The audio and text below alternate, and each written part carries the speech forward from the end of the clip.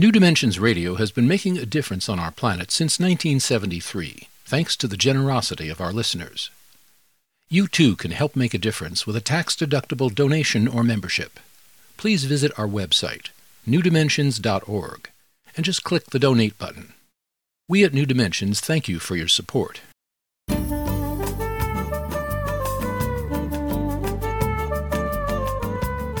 Hello, I'm Justine Willis-Toms. Today I have two guests. I'm hosting Kurt Koontz, who is the author of A Million Steps, and Lydia B. Smith, who is the producer-director of the documentary film Walking the Camino, 6 Ways to Santiago. Welcome, Lydia and Kurt. Thank you. Thank you so much for having us. It's so good to have you on the New Dimensions Cafe. You both have walked this pilgrimage that's like, in a total, it's 500 miles from France to the west coast of Spain. And it has been going on for centuries, more than 1,300 years. And so when you take such a pilgrimage, tell us, what are some of the lessons that you learn along the way? The great thing about the Camino for me is that you really learn what you need to learn. There are so many different lessons, and I think that's why so many people are drawn to it, because there's no real dogma of there's a right way and a wrong way, and this is what you're supposed to get out of it. Everybody gets a different gift. And that's what I love about it so much, is that it's so open-ended and really applicable to each person doing it their own way. Can you speak, please, Lydia, about a gift or gifts that you have taken away from this time? I think for me, what I took away from walking the Camino, which led me to making this film, which took me 5 years, was really realizing my potential, that I could do so much more than I thought. I had to raise all the money, I had to make the film and edit it and then market and distribute it. And I realized I could do a lot more than I gave myself credit for. So it sounds like what you're saying is that the Camino itself has been like a partner to you in this endeavor. That even more than a partner. I mean, the Camino is just so dear to my heart, and I've just learned to really trust the timing, to trust that I'll get what I need in the time that I need it. And that's such a lesson of the Camino, because you're walking and you're just trusting there's going to be a place for you to sleep. You're trusting that there's going to be water when you need it, and it just does always work out. And it's such a metaphor for life in general. And it feels like almost a living thing. Yeah. Like something that is, when reading your book, Kurt, A Million Steps, and seeing your film, Lydia, it feels, in hearing the people who have spoken to both of you or speaks through you, it feels like a living thing, that it's not just okay, here's a trail that we're going to take. It feels like more than that. I think it is a living thing. For 1,300 years, people have been walking on the same trail, which was one of the reasons I was so attracted to it. 1 million people did it in the Middle Ages, and since that time, another 1 million people have done it. So when you're walking along, I had a wonderful feeling of realizing I was walking in the footprints of millions of people, and I was leaving my own footprints as a welcome mat for the people that would follow. And I'd love for you to speak, Kurt, about any gifts that you have taken away from that time that you spent on this. I have an incredible number of gifts. I would say one of the first ones was learning to let go, and letting go of really everything. In relationships, I believe that walking along the Camino, people come into your life all the time, and everybody walks at a different pace, and everybody's doing it for a different reason, and you have to say goodbye to people. And instead of feeling pain and agony and sorrow in saying goodbye, how about spending more time appreciating the time that those people were in your life and appreciating the gift that they shared with you and realizing that when they go, it actually creates space for other people to come into your life. And that was a very big lesson for me to learn. And in doing the Camino, you can also, like, not everybody's going to go to Spain and take the time to do that, or there are other ways that we can do this in our lives. You know, Justine, I do a lot of public speaking, and one of the questions that people often ask is, well, that's great. You've got a little extra time on your hands, and we can all go and do that. And I tell people there's so many ways to take a Camino. To me, doing a Camino is breaking your routines and stepping outside of your comfort zone and doing something different. So I often tell the audiences, you can simply drive home from work a different route. You can go to the bookstore and buy a cookbook and make what's on page 49. There's so many different things you can do to just stir up your routine.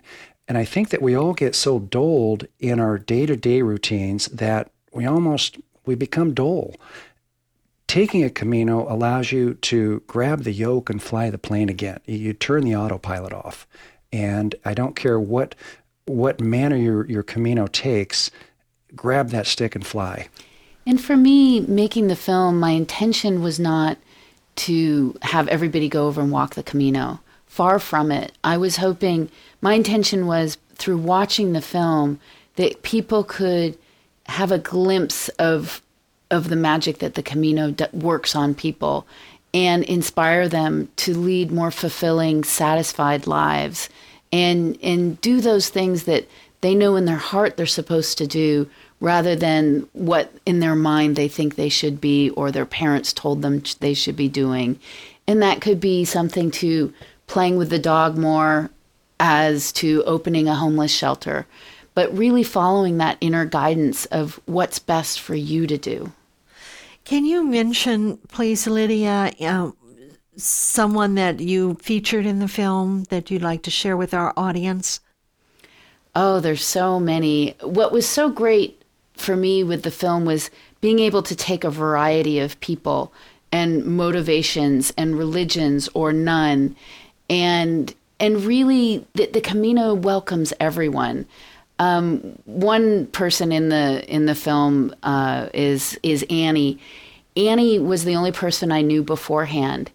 And what was so amazing about Annie is she had the courage to show what was going on the inside. She's incredibly vulnerable and really shares every pain and every kind of little sense of turmoil that's going on inside of her. And I think so often we spend so much time presenting a mask, and especially if we're being filmed, we want to just show what we want people to see rather than really opening up and going, this is what's going on with me. That's so beautiful, and she does that so courageously. It takes so much courage, and I think that's what I really admire about Annie was her leap of faith to go, I may look like, I'm crying constantly. Her joke is I cried all the way across Spain. The other funny thing about Annie is we've done a lot of film festivals together, and people have said, well, some of the times weren't you acting? And her response has always been, trust me, if I could have acted differently, I would have. That's great. Yeah. That's great. And also it just really inspires us for our own lives. Even if we never walk the Camino, something else can happen. Well, I think one of the things I find to be really true is that we really can get through situations by feeling our feelings. That when we push them away, when we repress them, they come out sideways, they come back at us. And I think Annie is such a great example of someone that really felt her feelings and was honest about, wow, I'm really competitive. I don't like this about myself. I shouldn't be this like this, but this is who I am. And she was realizing there's this great line where she's talking about, I was kicking her butt that day. And It's a line from Reverend Michael, which is a bad day for the ego is a good day for the soul. That's beautiful. And that's Reverend Michael Beckwith of the Agape Church in Los Angeles. Yes, who I studied under for many, many years. Yes. So, Kurt, talk about a little bit about your journey. I know that there is one thing that you describe about wearing a hole in your Patagonia boots, which are actually they're saying that they won't wear a hole, and so say something about that. That was it was a funny story. I walked this whole trail, and I kept thinking, I wasn't worried about it, but I started thinking, what could stop my Camino? And I thought physically, maybe my body won't hold out, maybe the weather will be bad, or whatever it may be. I knew something could put a halt to it. About 2/3 of the way through the trip, I looked at the bottom of my shoe, and I noticed that I was missing one square of my waffled sole. And I thought, not a big deal. Well, the next day, I noticed I was missing 2 squares, and very dangerous. There's no way those shoes could have made it to Santiago. And so I was sitting in a hotel, and I was thinking, what in the world am I going to do? I mean, this is not a good situation. And again, the furthest thing from my mind could have ended my Camino. And I thought I may have to have somebody send shoes from home. Commerce in Spain is different. There are no Walmarts, and there are not REIs. And let me just jump in. You are how tall, and your feet are how big?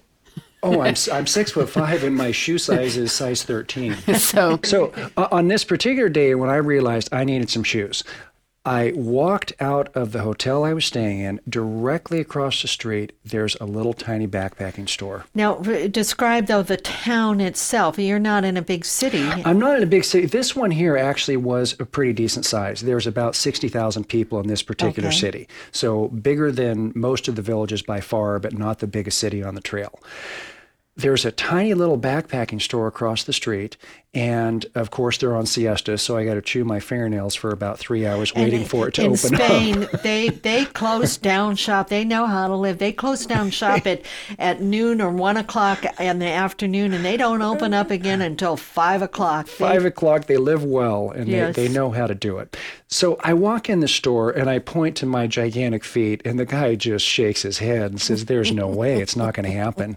And I saw some Patagonia shoes in there that were women's shoes, and I kind of pointed to them, and the guy walked into the back room, and he came back out, and he had a box, and they were the exact shoes that I purchased before the trip.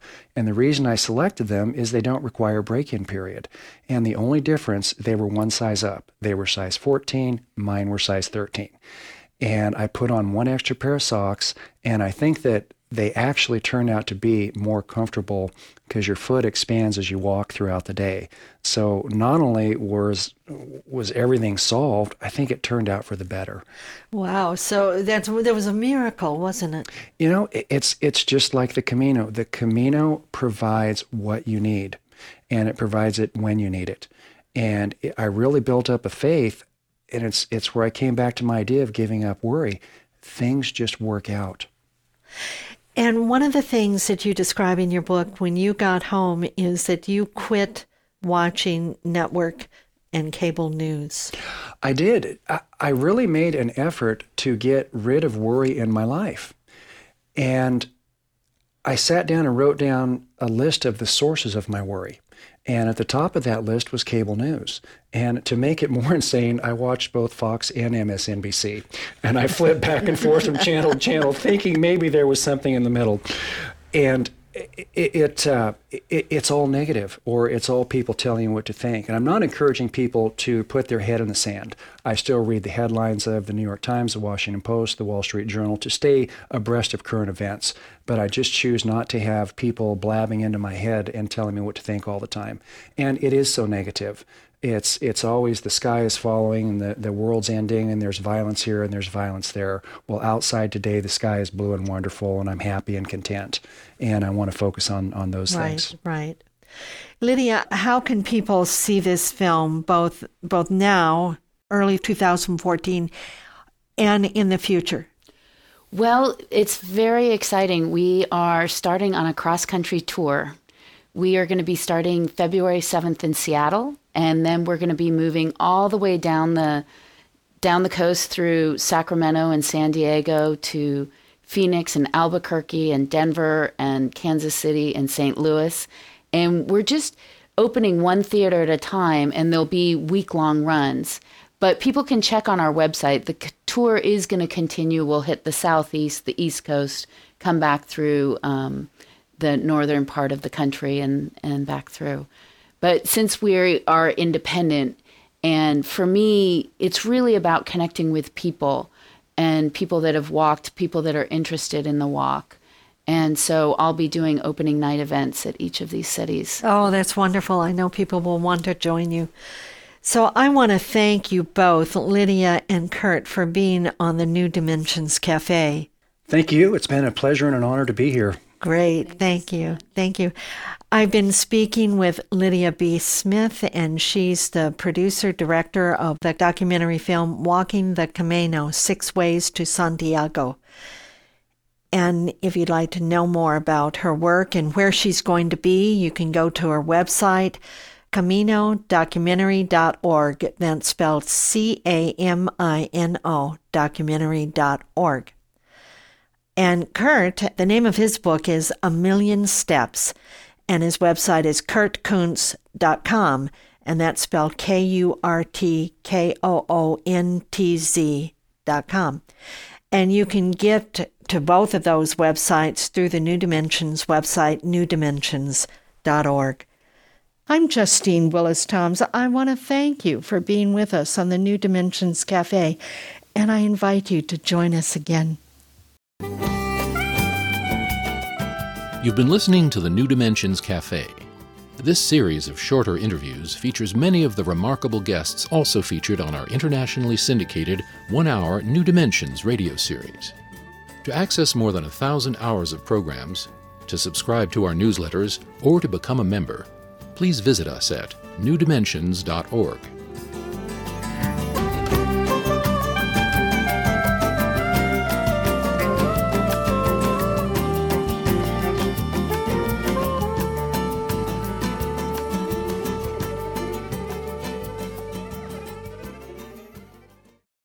New Dimensions Radio has been making a difference on our planet since 1973, thanks to the generosity of our listeners. You too can help make a difference with a tax-deductible donation or membership. Please visit our website, newdimensions.org, and just click the Donate button. We at New Dimensions thank you for your support